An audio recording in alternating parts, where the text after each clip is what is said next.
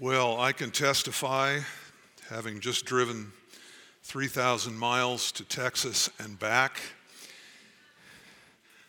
to a number of things. This is a glorious country and it's fun to drive around places and see things. I saw amazing things. I also saw a lot of dry nothing.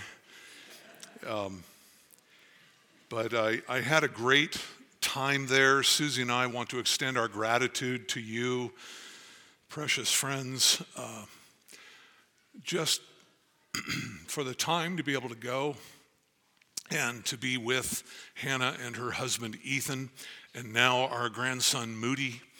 It's not what you think. It's not that glorious a story, really. They were just standing in a registrar's office in Texas, and somebody asked the question of a cute old man in front of them, "What's your name, sir?" And he said, "Moody." And they said, "That's it." And they called their son Moody. So there's nothing about DL in here, or I just thought I'd say that so I didn't have to explain it to all of you over the course of the next few months. Many of you also prayed for, in addition to praying for me and for Susie, for Hannah and Moody, also have been praying for a pastor for that church that Hannah attends, Calvary Bible Church in Andrews. And the Lord has answered those prayers with a really faithful man, a very skilled preacher. I got to hear him, I think, 4 times. And again, I'm just very grateful for God's goodness to us. It's amazing. I'm very humbled and grateful for all your care. Somebody put food in my fridge, and people have invited me for dinner. I was looking forward to losing some weight, and it looks like I'm not going to. Anyway, Susie is still out there. She'll be there for another couple of weeks helping Hannah along. Well, a few weeks ago, we began to consider Peter's second sermon in the book of Acts. You remember he had preached at Pentecost, and in chapter 3, we pick up his second sermon, and we're going to pick up right where we left off, right in the middle of that sermon in chapter 3 and verse 19. Before I read this, I want to emphasize a couple of things. We mentioned time and again how critical it is that we understand context. It's very easy to misunderstand the Bible if you are not reading the Bible in context. And I want to point out 2 very important things if we're to understand the thrust of what Peter is getting at in this message. We must first understand a point that I made last time, and that is that Peter is preaching to Jews. You remember in chapter 2 that the Jews had come up to an obligatory feast, to the Feast of Pentecost, and there they were gathered en masse, and Jerusalem was just choked with Jews who had traveled from all over the place to attend the feast. So it is in chapter 3 that crowd is still in town, and they have come to the temple for the observance of the afternoon prayers, and Peter is preaching, and it's worth noting that he is preaching in the language of the Torah. He is preaching in Jerusalem. He is preaching at the temple, the very center of all of Jewish religious life and worship. He is preaching to his fellow Jews. He refers to his brothers according to the flesh as the men of Israel. The next message he will preach right on the heels of this, remember that chapter 3 and 4 are a unit, will be before the Jewish leadership. Last time, we considered the loaded terminology that Peter used to help these Jews understand exactly who it was that they had crucified, who it is that they had abandoned and disowned.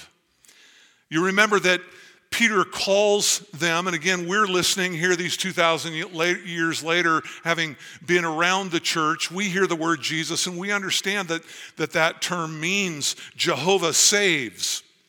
These Jews understood the meaning of that name as well. Peter refers to Jesus as his servant, using the language of the servant songs in Isaiah. Jesus is the suffering servant. He refers to Jesus as the holy and righteous one intimating at Christ's deity, and then he calls him the author of life, the very source of life, the one who has life, both spiritual and physical, within himself. And he refers to Jesus as the Christ, the anointed one, Israel's long-awaited Messiah. So all of these names were pregnant with meaning to Peter's Jewish audience. For those who were steeped in the Old Testament, they understood. So it's important for us to note that there is a very heavy Jewish undercurrent in all that Peter is preaching here. He's talking about things like covenants and prophets and the fathers. This just isn't the kind of message that one would preach to a group of Gentiles. You can see that if you look at the Apostle Paul and his approach in evangelism in chapter 17 in the book of Acts. You won't find this kind of language. It won't be of this sort of Jewish flavor. You know, you talk about Christ to a group of Gentiles, and they think that's the name on Jesus' mailbox, right? They think that's his last name. It was Joseph and Mary and Jesus Christ. No, Christ is a title. And again, you know that because you've been in the church. But the Gentiles of this day would not have understood all these things. So Peter is obviously preaching to a Jewish audience, but this is something else that I want you to see. Secondly, the emphasis of Peter's preaching here is corporate. And you're going to have to concentrate going through this passage to keep reminding yourself of that. Because if there's anything Americans are not, it's corporate. America as a culture and as a nation is individual first and foremost. We are me before us. This is super challenging for us. We highly prize the individual, and we tend to hear all that Peter is preaching through that kind of interpretation where we're the only ones in the mirror. We're the ones Peter is talking to me personally. Of course, there's an element of truth in that. He is preaching to Jewish individuals, but there's a very obvious emphasis upon Israel as God's people here. Look at verse 9. He says, all the people saw him walking. You look at verse 10. All of them were filled with wonder and amazement. There is this sense of all of the people. There's a mass of people. And then we read words like the God of Abraham and Isaac and Jacob. Again, the God of our fathers. The Gentile couldn't relate to that sort of thing. All of the you statements in here are plural. Having come from Texas, they're y'alls. Y'all delivered over and denied in the presence of Pilate. Now let me ask you a question. Did they all deny Christ personally, individually? Were all of them there? Were all of them shouting crucify? Were all of them handing over to Pilate? No. They did not all do that, and yet, in another sense, corporately, they were all there. It was Israel who turned Jesus over. And you couldn't make the distinction, well, no, that was just some of our leaders. I mean, I did. There's none of that. This is clear in the Bible throughout, and we have to learn to think in these terms. We've been talking about this even in relation to the church, haven't we? That we tend to think very personally about having received Jesus as my personal Lord and Savior, to the exclusion of our commitment to one another, of us being saved out of the world, that group of people, and into the body of Christ. There's much in the Bible that is dealing with the corporate nature of things. And so Peter has brought an indictment against the nation. It wasn't that every individual in the crowd had said, "Give us Barabbas, crucify Christ." But that was the basic posture of the people of Israel.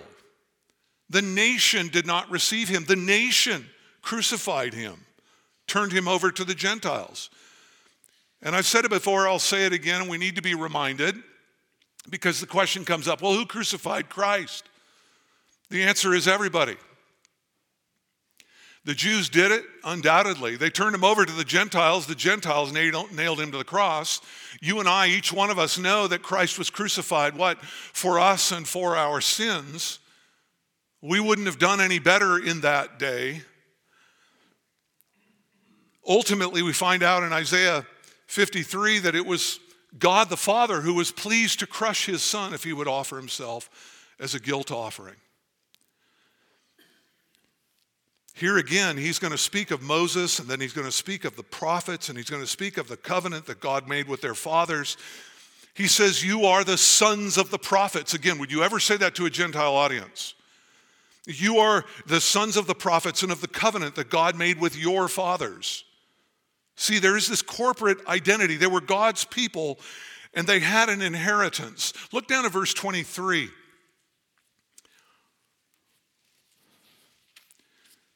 Here we see this individual and corporate being worked out. Note that it says, it will be that every soul, that's the individual, that does not heed that prophet, we shall see that that is Jesus, shall be utterly destroyed, what? From among the people. There's the corporate. And likewise, all the prophets who have spoken from Samuel and his successors onward also proclaim these days, it is you all who are the sons of the prophets. Look down at verse 26. For you all, first, God raised up his servant and sent him to bless you all by turning every one of you. You see, there's the individual. So we have here Peter preaching to Jews. There is, of course, it is that Peter is preaching to each and every person who is there individually, and yet the emphasis of all that Peter is preaching is corporate, and that's going to be vital to understanding this text as we move forward from verse 19. Now, what's happened so far? Well, you remember there was a noteworthy supernatural display of the Lord's miraculous power. There was a man who had been lame from birth. No one had ever healed a man lame from birth, and here Jesus does this through his appointed apostles, Peter and John. You'll remember that this served to be the occasion for Peter's sermon, and Peter had to deflect the credit of it. People were awed at the miracle worker, and Peter says, no. This is not about me. This is not about John. And ultimately, this isn't even about the man who's been healed. All of this should get you thinking about the man that you put on a cross. It is that man. It is the name of Jesus, verse 16. That is all that Christ is and all that Christ has done, the person of the Lord Jesus Christ. It is by his doing that this man stands before you in perfect health. And that, of course, was a powerful demonstration that Christ is living, he is risen, he is ascended, he is ruling, he is powerful, he is mighty, and he is building his church. Then Peter brings this devastating and stinging indictment saying, you denied and disowned your Messiah. You put Yahweh's choice servant on the cross, the one who is holy, without sin. He is altogether righteous. You ruled him a sinner and a blasphemer, and you put him on the cross.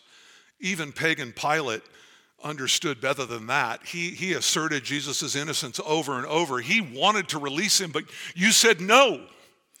We will have Barabbas. We'll take the murderer over the author of life. The taker of life over the author of life. And then Peter's tone softens and he says, I know you did it in ignorance, as did your rulers. That is not to say that they were not guilty for what they had done, that they were not going to be held accountable for those things. They had put a righteous man to death, but they did not know that Jesus was their Messiah. If they had known that, they would not have crucified him. And that's a point the Bible makes on a couple of occasions. You crucified this Christ, and you can only imagine the weight that must have fallen upon this crowd as they listened to the things that Peter was preaching. Yet Peter says, I know you did it in ignorance, and beyond that, God raised him from the dead. And this Jesus is risen. He was crucified, he is risen, he is alive, and he is working even now. Everything that God said he was going to do, he has thus fulfilled. God worked through your ignorance, and he worked through your wickedness. You killed him, but that's exactly what God had decreed. That's exactly what God had planned. That is precisely what God intended to do, and he did it through you. You're as guilty as it gets, but there is hope for you, Peter says. God's plan was not simply that Christ would be handed over and crucified. God's plan was not simply that Christ would then be raised from the dead. God's plan was that he would triumph over sin and that ultimately he would deliver sinners just like you. Verse 19, therefore, here is the application of this message that Peter preaches. Therefore, he says, you must repent and return. You must repent and return. This is an astonishing thing, isn't it? You put yourself in the position of someone taking the life of your son unjustly, and how willing would you then be to call those people to repentance and to return and to life and to forgiveness? This is an amazing picture of the grace of God through the lips of Peter, calling these people to repent and to return. You remember that back in chapter 2, Peter had prosecuted his case, and in verse 38, we read that Peter said to them, repent and each of you be baptized in the name of Jesus Christ for the forgiveness of your sins, and you will receive the gift of the Holy Spirit. Well, the answer is no different here in chapter 3 and verse 19. What does it mean to repent? Most of you are aware that the word means to change the mind, technically, but it's more than that. It's a change of mind that results ultimately in a change of direction, a change of behavior, a change of life. Many people feel sorry for their sins, but the Bible speaks of a repentance unto death. The Bible speaks of a sorrow that's according to the world. Getting caught and feeling bad is not repentance. If it were, these people would have already repented. They're feeling their guilt. But Peter here calls them to have a change of mind about the Lord Jesus Christ. And beloved, we should pull over again, and I just want to remind you about this, that when it comes to the gospel of Jesus Christ, there was one gospel that Jesus authorized, and we found it in Luke chapter 24, verses 46 and 47. And I gave it to you in 3 pillars. You remember what they were? That the Christ would suffer. All of those truths which cluster around the cross, the suffering of Christ, the holiness of God, the sinfulness of man, the need for a substitute, someone to pay the price and to atone for our sins. All those truths that cluster around the cross of Christ. And then Jesus said, that's only the first part of the gospel I give to you. The second is this, that the Christ should be raised on the 3rd day.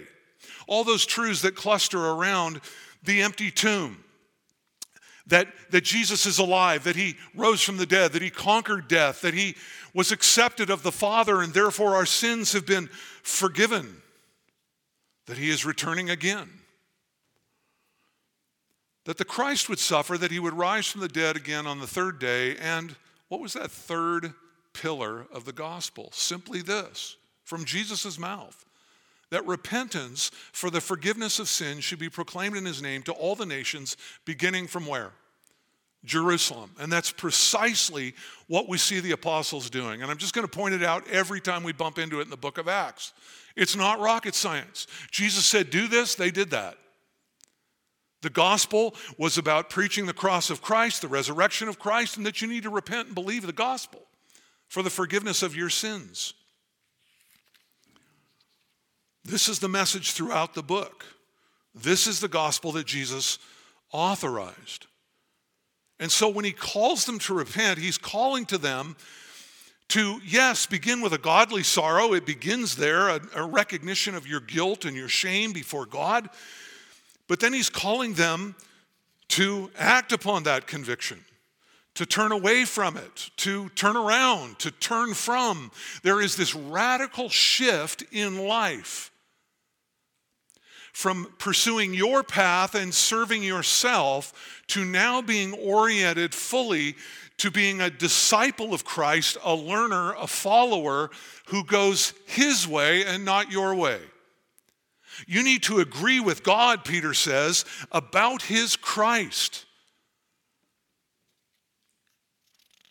There's this very intentional determination to forsake unrighteousness and pursue what is true and what is right. And true repentance always bears fruit. It's very obvious to everyone in the room when somebody has truly repented. Peter has given them plenty of evidence that Christ is who he said he is. He's given them plenty of evidence that they crucified their Messiah, that they came to a wrong verdict and a wrong conclusion. And he says to them, look, you got to turn around. You've got to get on another highway. You've got to make a U-turn. You need to do a 180. They need to abandon their errant assumptions about Jesus and embrace him as Christ the Messiah and their King. Secondly, he tells them you must return. And really, this is a word that's used frequently in the New Testament to talk about turning toward God. It's just the flip side of repentance. You are turning away from something in repentance, and you are turning towards something when you return. It is the companion of repentance. So Peter is calling them to turn from their sinful attitudes and actions against Christ, and instead they must embrace the very one that they put on the cross. It's another way really of simply saying this. He's commanding them to repent, to turn away from sin, and to believe in the Son whom God sent. Now again, we hear those words, and the tendency is to hear this at a very, very personal level. But I want you to see that Peter's focus really is on the whole. His focus is on the nation. He is talking to a corporate group of people, and he's calling them to repent. He's calling them to change their posture toward Christ. In other words, if all of you will repent, if you will all turn from your sin, and if all of you will return and believe in the crucified and risen Messiah, 4 benefits will come to you. And the first one is this: your sins will be forgiven you. Look at it there in verse 19. Therefore, repent and return so that, there's the purpose statement, so that your sins may be wiped away. What an amazing statement, again, about the overwhelming grace of God. He just finishes cataloging all that they did to Christ, and now they're told that God will erase all of that.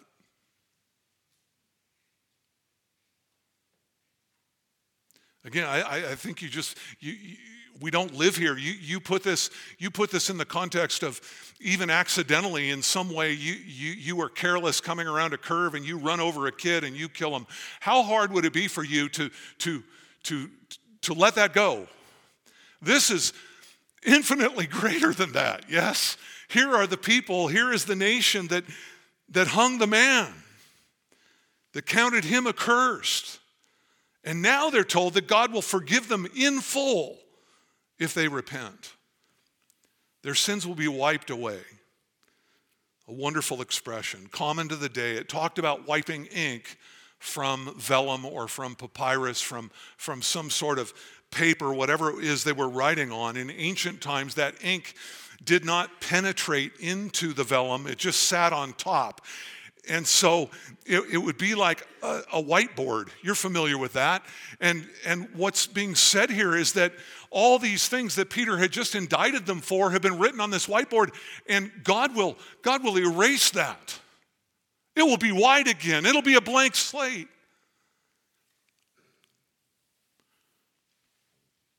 All your sins, every last one of them, written down and recorded as evidence against you in the court of heaven, God will wipe them out. He will literally blot out the very record of your sins. Do you remember David crying out in his great penitential psalm, "Hide your face from my sins and blot out all my iniquities"? That's the idea. Erase them. Isaiah 43 and verse 25, God declares, even I am the one who wipes out your transgressions for my own sake, and I will not remember your sins. The same language is used in Colossians 2, verses 13 and 14. We read that God has graciously forgiven us all our transgressions, having canceled out, literally having blotted out the certificate of debt consisting of decrees against us and which was hostile to us. He's taken it out of the way, having nailed it to the cross.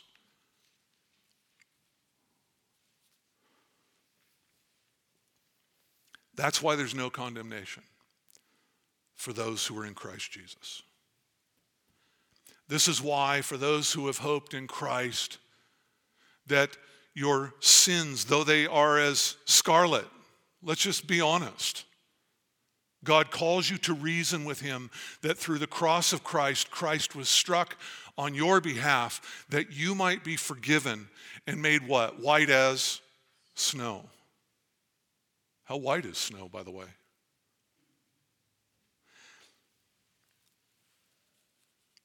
That's why the psalmist says, as far as the east is from the west. That's infinitely far, isn't it? He's removed our sin. God will obliterate your sin, and he will leave no trace.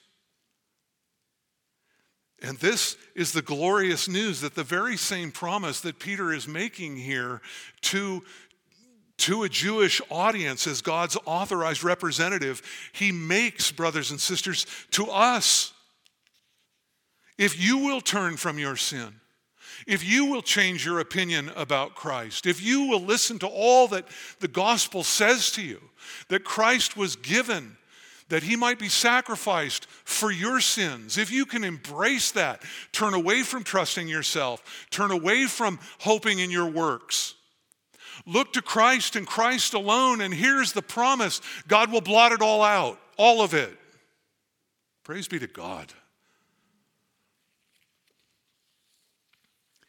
You will have a new heart and clean hands and a clear conscience, and you will be accepted by God and kept by God forever and ever and ever and ever. Never again to have any record of wrongs. They were all paid for by Christ. Well, there's a second and a third benefit that are spoken of in verse 19 and 20. He says, therefore, repent and return so that your sins may be wiped away. That was the first benefit. In order that, so here's another purpose statement, that times of refreshing may come from the presence of the Lord, and that he may send Jesus, the Christ appointed for you. These are two benefits that are connected at the hip.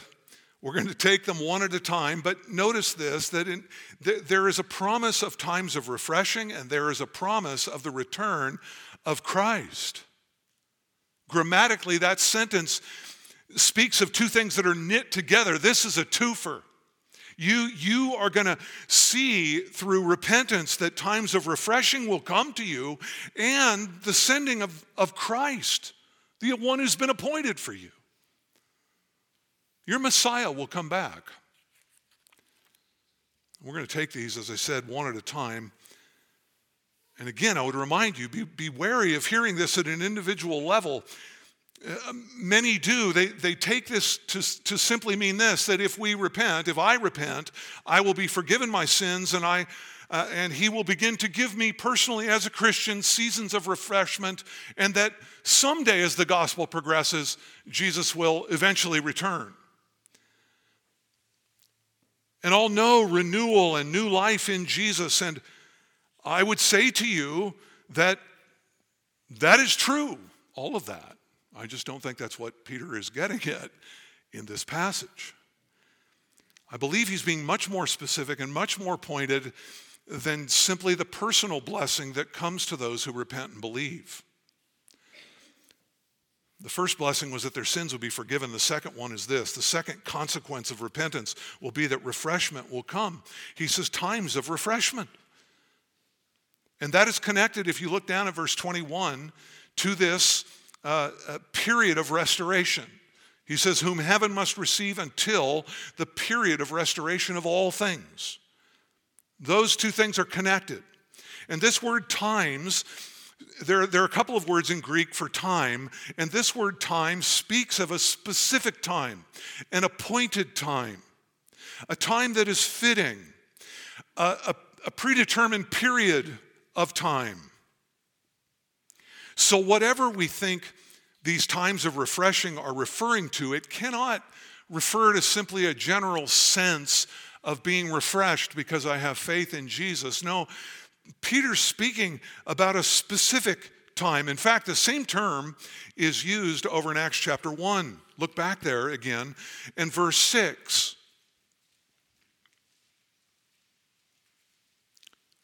You'll remember this. Jesus is about to ascend back to the Father, and the disciples have a question that is burning in their hearts. It says, so when they came together, they were asking Jesus, saying, Lord, is it at this time that you are restoring the kingdom to Israel? And he said to them, it is not for you to know the times. He doesn't deny there is a time. He just says it's not for you to know what it is, or the seasons which the Father has set by his own authority. He did not reprove them. He did not make a correction to their understanding about the reality of a future kingdom. The kingdom will be restored to Israel. He underscores that God has a specific time for that restoration, and that, I believe, is what Peter is talking about in this passage. And he uses this word, refreshment, and he says it comes from the presence, literally the face, of the Lord. This comes from God's throne. It is God who is the one who is sending this refreshment forward. And the word means simply that, rest, to refresh. It literally means to cool a wound by blowing. You've probably done that before on your son's hand when he crashed and burned on the pavement, and you said, come here. And you were blowing on it to give him what? Relief. Peter here is speaking about Christ's return. He's tying it to all of that. And I believe his earthly reign, his millennial kingdom, that 1,000-year period spoken of in Revelation 20 that's depicted really in detail all over the Old Testament. Sometimes it's referred to as the intermediate kingdom because it comes on the heels of this age, but before the eternal state. And it is that time when Jesus will rule in Jerusalem from the throne of David, and he will subdue the earth. He will rule with a rod of iron. He will vindicate his name before the very eyes of those people who mocked him and murdered him. And it will be a time, the prophets say, of renewal, of creation. We'll see some of this. We're going to read some in a minute. A great time of prosperity, a great time of peace. It will be a great time where righteousness will be exalted in the earth, and ultimately Israel will have the rest that has eluded them all of these years. I was thinking about all of this even in the context of the present situation in Israel even now. The history of the Jewish people is a long history of suffering, isn't it? Of persecution, of occupation, of dispersion spread all over the globe, of judgment ultimately. And here we see this long war that's been going on for so many millennia, rekindled yet again. And the Bible says it will be that way till the end, when the nation will then turn to its Messiah, and they will turn in repentance and in faith, and we'll see that in a moment. But I want to show you a little bit of the character of this millennial kingdom. And we'll just look at it from the book of Isaiah, just for time's sake. Why don't we turn there?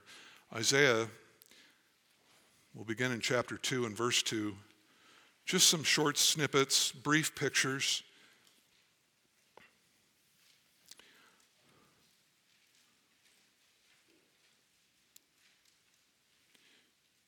Isaiah chapter 2 and verse 2, now it will be in the last days, the mountain of the house of Yahweh, that's Jerusalem, will be established as the head of the mountains, Zion, right? And will be lifted up above the hills, and all the nations will stream to it. We get this picture of all the nations coming to Israel and ultimately coming to the King of Kings. And many peoples will come and say, come, let us go up to the mountain of Yahweh, to the house of the God of Jacob, that he may instruct us from his ways and that we may walk in his paths. For from Zion the law will go forth and the word of Yahweh from Jerusalem, and he will judge between the nations. He will render decisions for many peoples, and they will hammer their swords into plowshares and their spears into pruning hooks. Nation will not lift up sword against nation, and never again will they learn war. Think of that. My heart breaks for all that's going on in the Middle East. You see the pictures, and what is it that compels war in this world? And we know the answer to that question. This will be a different time under the rule of a present Christ. Look at chapter 11. It will be a time of peace and righteousness and rest. We just saw in Isaiah 2, it will be a time of international harmony. There will be no fighting. Verse 1, chapter 11, verse 1, then a shoot will spring from the stem of Jesse, and a branch from his roots will bear fruit. And the Spirit of Yahweh will rest on him. Who's he speaking of? Christ. And the spirit of wisdom and understanding, and the spirit of counsel and might, the spirit of knowledge and the fear of Yahweh. And he will delight in the fear of Yahweh, and he will not judge by what his eyes see, nor render a decision by what his ears hear, but with righteousness he will judge the poor, and decide with upright for the afflicted of the earth. And he will strike the earth with the rod of his mouth, and with the breath of his lips he will put the wicked to death. They will not be releasing people from convicted murderers and rapists and all the things that we see in our day, so that they might do their wickedness again. No, Jesus will rule in righteousness, and he will hold the wicked accountable. Verse 5, also righteousness will be the belt about his loins, and faithfulness the belt about his waist. And look at the change here in the animal kingdom. The wolf will dwell with the lamb. Now, wolves always like to dwell with lambs, but lambs do not so much like to dwell with wolves, right? But there will be peace. The leopard will lie down with a young goat, the calf and the young lion and the fatling together, and a young boy will lead them. Also the cow and the bear will graze.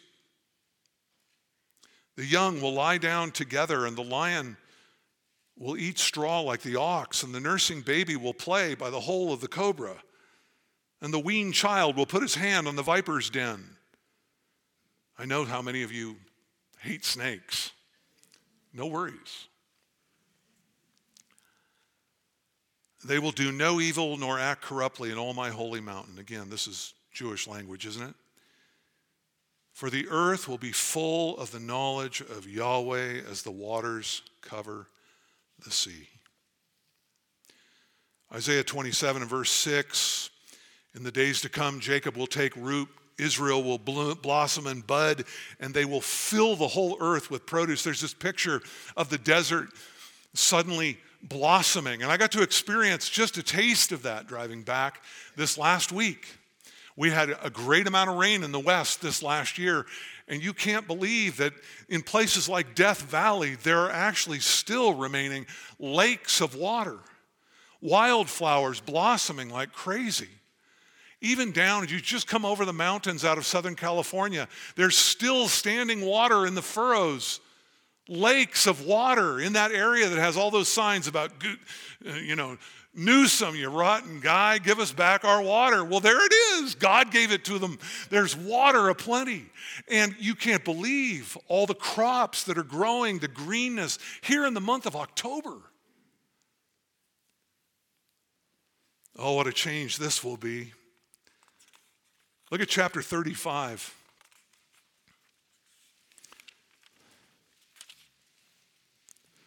Verse 1, the wilderness and the desert will be delighted, and the Arabah will rejoice and flourish like the crocus. It will flourish profusely and rejoice with rejoicing, the shout of joy.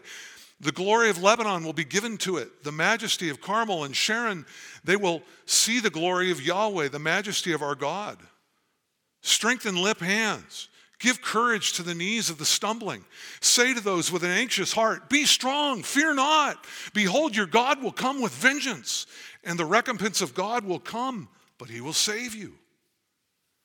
And the eyes of the blind will be opened, and the ears of the deaf will be unstopped. Don't miss this. And the lame will leap like a deer. We looked at this text, didn't we, some weeks ago, and we looked at the miracle. All that Jesus does, when you think about it, all of his healing of the lame and giving the blind eyes to see and the deaf ears to hear, and all of that stuff is a foreshadow of what he is going to bring in its fullness in the future. The tongue of the mute will shout for joy. The waters will break forth in the wilderness and streams in the Arabah. And the scorched land will become a pool, and the thirsty ground springs of water. In the haunt of jackals, its resting place, grass becomes reeds and rushes. And the roadway will be there, a highway, and it will be called the highway of holiness. The unclean will not pass by on it, but it will be for him who walks in that way. There'll be righteousness in the earth. Ignorant fools will not wander on it. No lion will be there, nor any vicious beast will go upon it. These will not be found there, but the redeemed will walk there, and the ransomed of Yahweh will return and come with joyful shouting to Zion, with everlasting gladness upon their heads. They will attain delight and gladness, and sorrow and sighing will flee away. My friend, no matter how heavy it is for you at this moment, these are the days ahead, and these are the days which have been ordained for us that we will be part of them.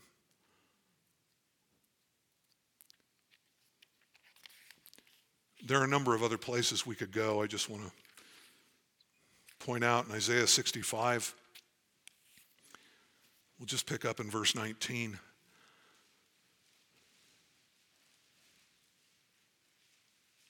Verse 18, but be joyful and rejoice forever in what I create, says the Lord. For behold, I create Jerusalem for rejoicing and her people for joy. I will also rejoice in Jerusalem and be joyful in my people, and there shall no longer be heard in her the voice of weeping and the voice of crying. No longer will there be an infant who lives but a few days. Think of that.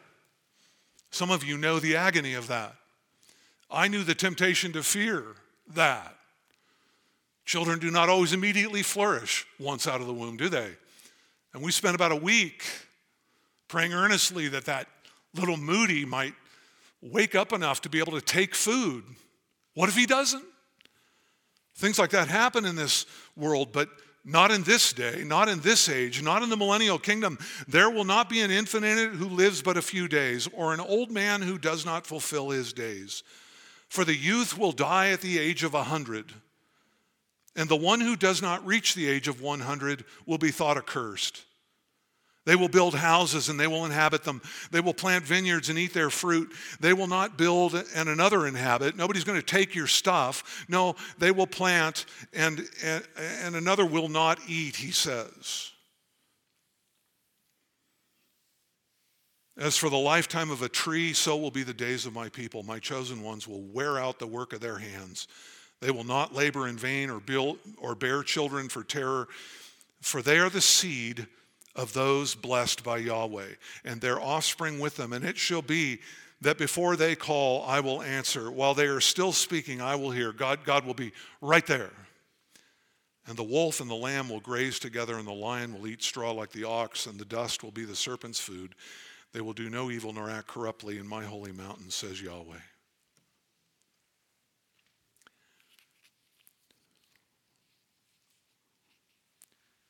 When will all this come to be? Well, it will come to be when Christ returns, and Christ will return when the Jews repent and return. In Zechariah 12, and you can read this later just for time's sake at this point, chapter 12 through 14 portrays all of it in graphic detail. Let me read to you just a couple verses.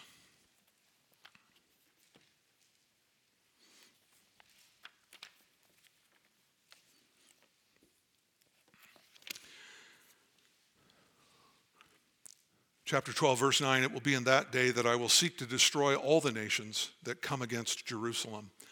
And I will pour out on the house of David and on the inhabitants of Jerusalem the spirit of grace and of supplication, so that they will look on me whom they have pierced, and they will mourn for him as one mourns for an only son. And they will weep bitterly over him like the bitter weeping of a firstborn. And in that day there will be great mourning in Jerusalem. And he goes on to talk about this mourning, and then he says in verse 13, in that day a fountain will be opened for the house of David and for the inhabitants of Jerusalem, for sin and for impurity.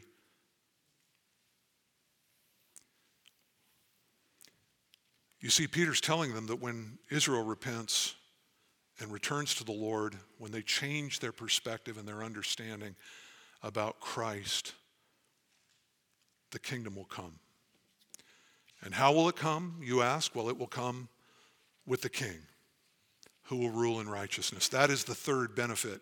He tells them that Christ will return. Your sins will be forgiven you. Times of refreshing will come. The kingdom will come, and Christ will return. Verse 20 tells us that God will send Jesus, the Christ, appointed for them. Again, the relationship's not over. God is not done dealing with them yet. The calling is irrevocable. The covenants are forever. There is hope. There will be a fountain open for them in that day for sin and for impurity. And he tells them that this Christ, the Messiah, was appointed specifically for who? For them. That doesn't mean that Christ doesn't include us, but it does set a priority upon the Messiah. As much as he is our Christ and our Messiah, in a very unique and particular way, he is Israel's Messiah. And God's not done dealing with them yet.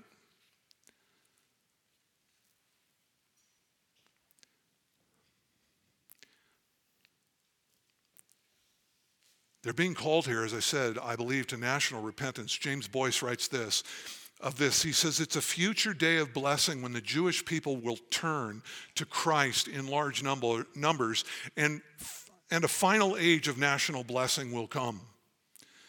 Darrell Bach, commenting on this section, says, in Jewish understanding, repentance, when it takes place en masse, that is, in toto, a national repentance, can set the cycle in place that leads to the completion of God's plan, the arrival of times of refreshing and the sending of the Christ. Thomas Walker called it the golden age of blessing for the Jewish nation, and through them a period of spiritual quickening for the world at large. In other words, Israel's repentance brings both times of refreshment and restoration and the return of Christ. And Peter is saying, look, you repent and believe, God will send Jesus back, he will establish his kingdom, and you are going to find that rest that you have always sought for. But until now, Christ remains in heaven. There's something for you to do. And you see being played out here again, the sovereignty of God. Are you saying that the Jews can restrain God's will? No. But you see that tension again between the sovereignty of God and the responsibility of men. And Jews here are being called to repent. There's this chronology. Israel's repentance will result in Israel's forgiveness, and Israel's forgiveness will result in the return of their Messiah and the establishment of the millennial kingdom and the refreshment and restoration of all things. But until that day, Christ remains in heaven. Look at verse 21, and we'll move quickly from here.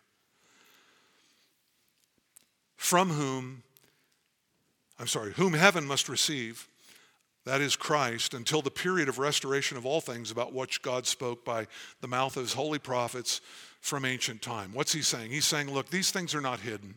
These things were not done in a corner. This is not secret. Have you read the prophets?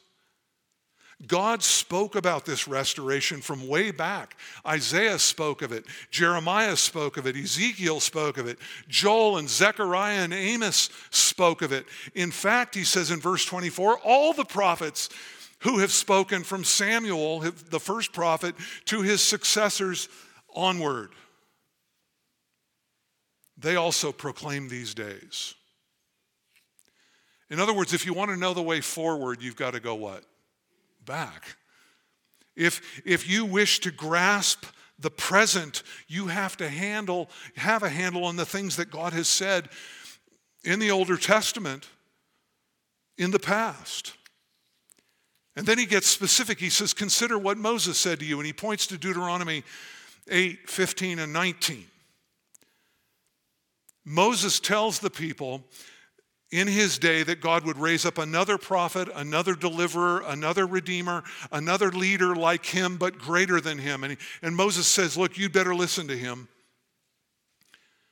Verse 22, Moses said, the Lord God will raise up a prophet like me from your brothers, and to him you shall listen, to everything he says to you. And the Jews had this eager expectation, didn't they? You think about the words that we read in the Gospel of John. You remember that they were expecting, there was a messianic expectation. They were waiting for this prophet. They were aware of what Moses had said. The very people who are listening to Peter were aware of these things. And you see it in the Gospel of John.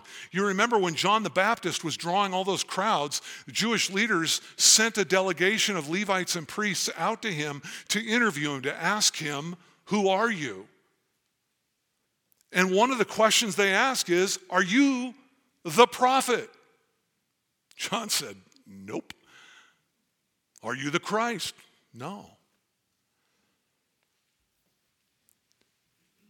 Then in chapter 6 and verse 14, you remember Jesus had fed thousands of people, some bread and some fish.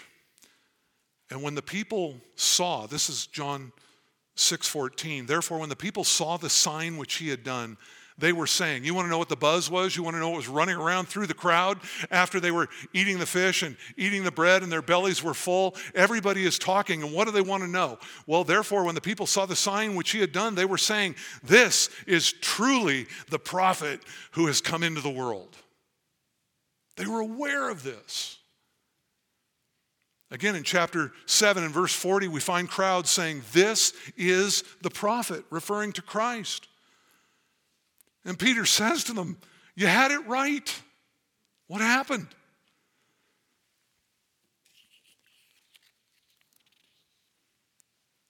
Verse 23, and it will be that every soul that does not heed that prophet shall be utterly destroyed from among the people. Peter is issuing a warning.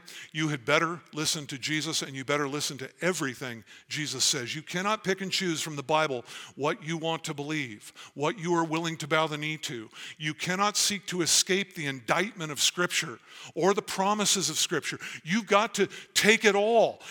These are the words of Christ. We have the mind of Christ. You need to heed what Jesus is saying.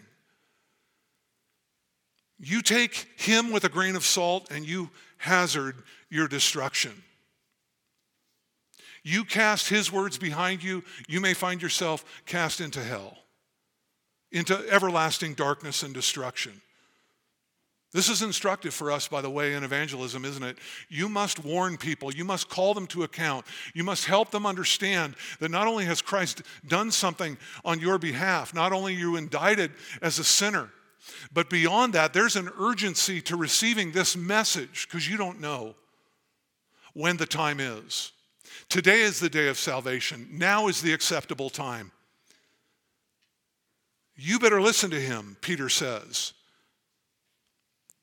And then Peter ends the message on a very encouraging note. He reminds them of their glorious heritage as God's chosen people.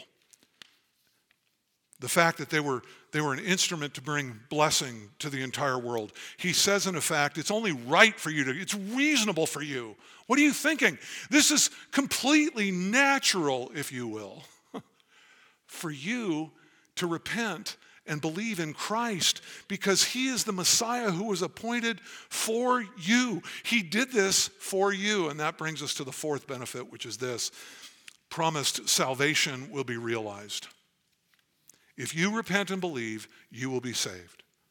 Look at verse 25. It is you who are the sons of the prophets and of the covenant which God made with your fathers, saying to Abraham, and in your seed all the families of the earth shall be blessed. For you first, God raised up his servant and sent him to bless you all by turning every one of you individually from your wicked ways. This has been the plan from the beginning, beloved. And we are grateful, aren't we? For the partial hardening that has happened to Israel, that we might be partakers in all of this. It should give us a sense of relief and gratitude and praise. It should make us humble.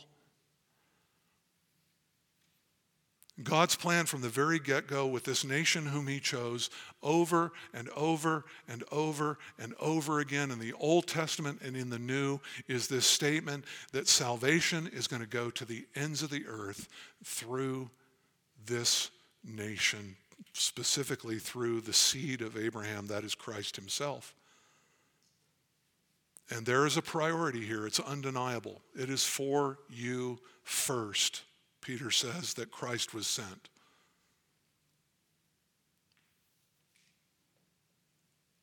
Which is why they're preaching from Jerusalem, and then they're going to make their way out to the utter ends of the earth. Well, you might be sitting there this morning and saying, look, this is all great, but I'm a Gentile. I'm a goyim. I'm a dog. What does all this mean for me? What's in this for me? Well, first of all, I would say this and caution you against it. Be wary of that sort of me first mindset when you come to Scripture. We need to realize that it is about the glory of God, and we need to see that he is up to bright and magnificent things that are bigger and broader and beyond anything we've ever thought. It wasn't as simple as just me, Jesus on a cross, and God trying to reconcile me to himself. The glory of God is that he's reconciling a vast multitude to himself, and that is working its way out in a glorious plan, and we need to be drinking in and learning all about this plan as much as we can understand about it.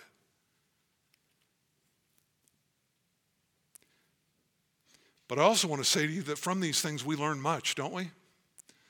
Haven't we learned about the work of Jesus of Nazareth, that he is Jesus, Jehovah saves, that he is God's suffering servant who bore our wrath, that he is the holy and righteous one without any spot, without any sin, that he is the one who was given over as the divine Son to make an infinite sacrifice for our sins? Don't we learn that he is the author of life, and doesn't that produce gratitude in your heart that he's given it to you? And can't we read these things and see that God made a covenant with Abraham and that we're in that thing? Yes, the Jew has priority, and that brings a certain privilege. It also brings a certain accountability, and you see that in the scriptures. To whom much is given, much is required. But aren't we glad to know, aren't you contented to know that you've been grafted in to this rich root, which is the salvation of Israel?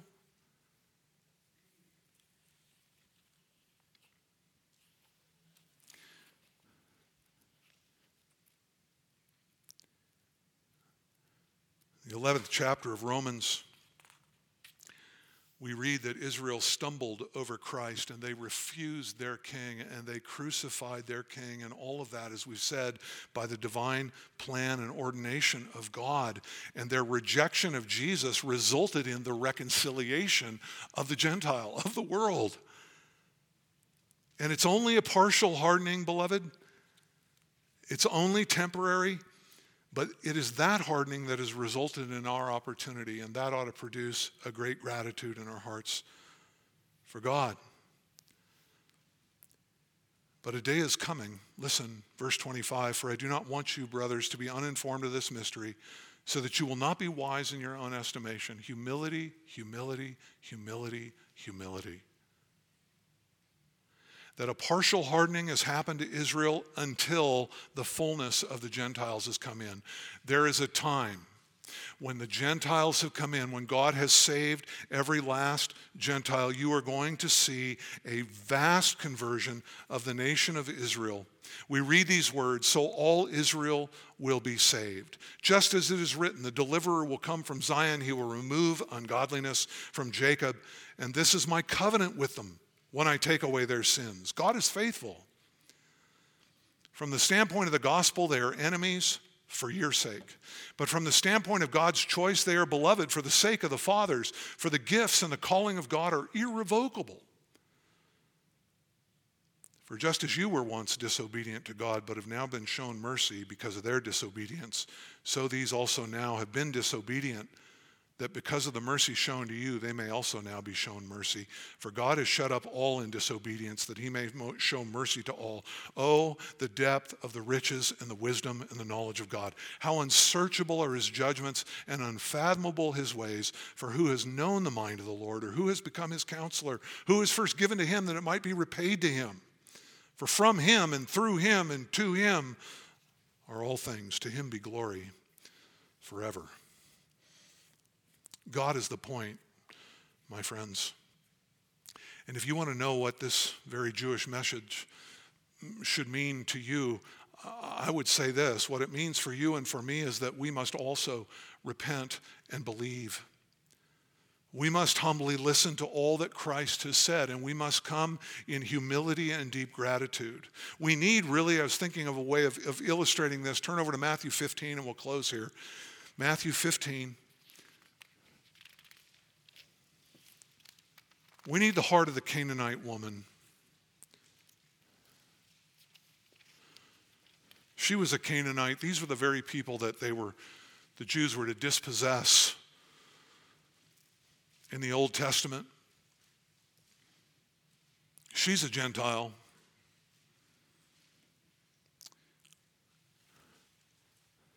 And we catch this episode. Verse 21. "And going away from there, Jesus withdrew into the district of Tyre and Sidon. And behold, a Canaanite woman from that region came out and began to cry out, saying, 'Have mercy on me, Lord, Son of David. My daughter is cruelly demon-possessed.'" She understood that he was Lord. She understood that he was the Son of David. This was the Jewish Messiah, and yet she comes asking for mercy. And she's got this demon-possessed daughter. Verse 23, "But Jesus did not answer her a word. And his disciples came and were pleading with him, saying, 'Send her away. She keeps shouting at us.' But he answered and said," this is to the woman, "I was not sent except to the lost sheep of the house of Israel." What would your heart do?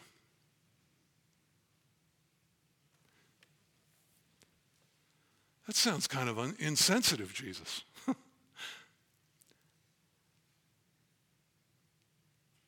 And she came and she was bowing down before him. She was prostrating, saying, "Lord, help me." She wasn't deterred. "Are you Israel's Messiah? Have you just come to the lost sheep of Israel?" Well, I'm lost. I need help. I need your mercy. And then Jesus to be honest, rebuffs her again, answered and said, "It's not good to take the children's bread and throw it to the dogs." The children being Israel, the dogs being the Gentiles.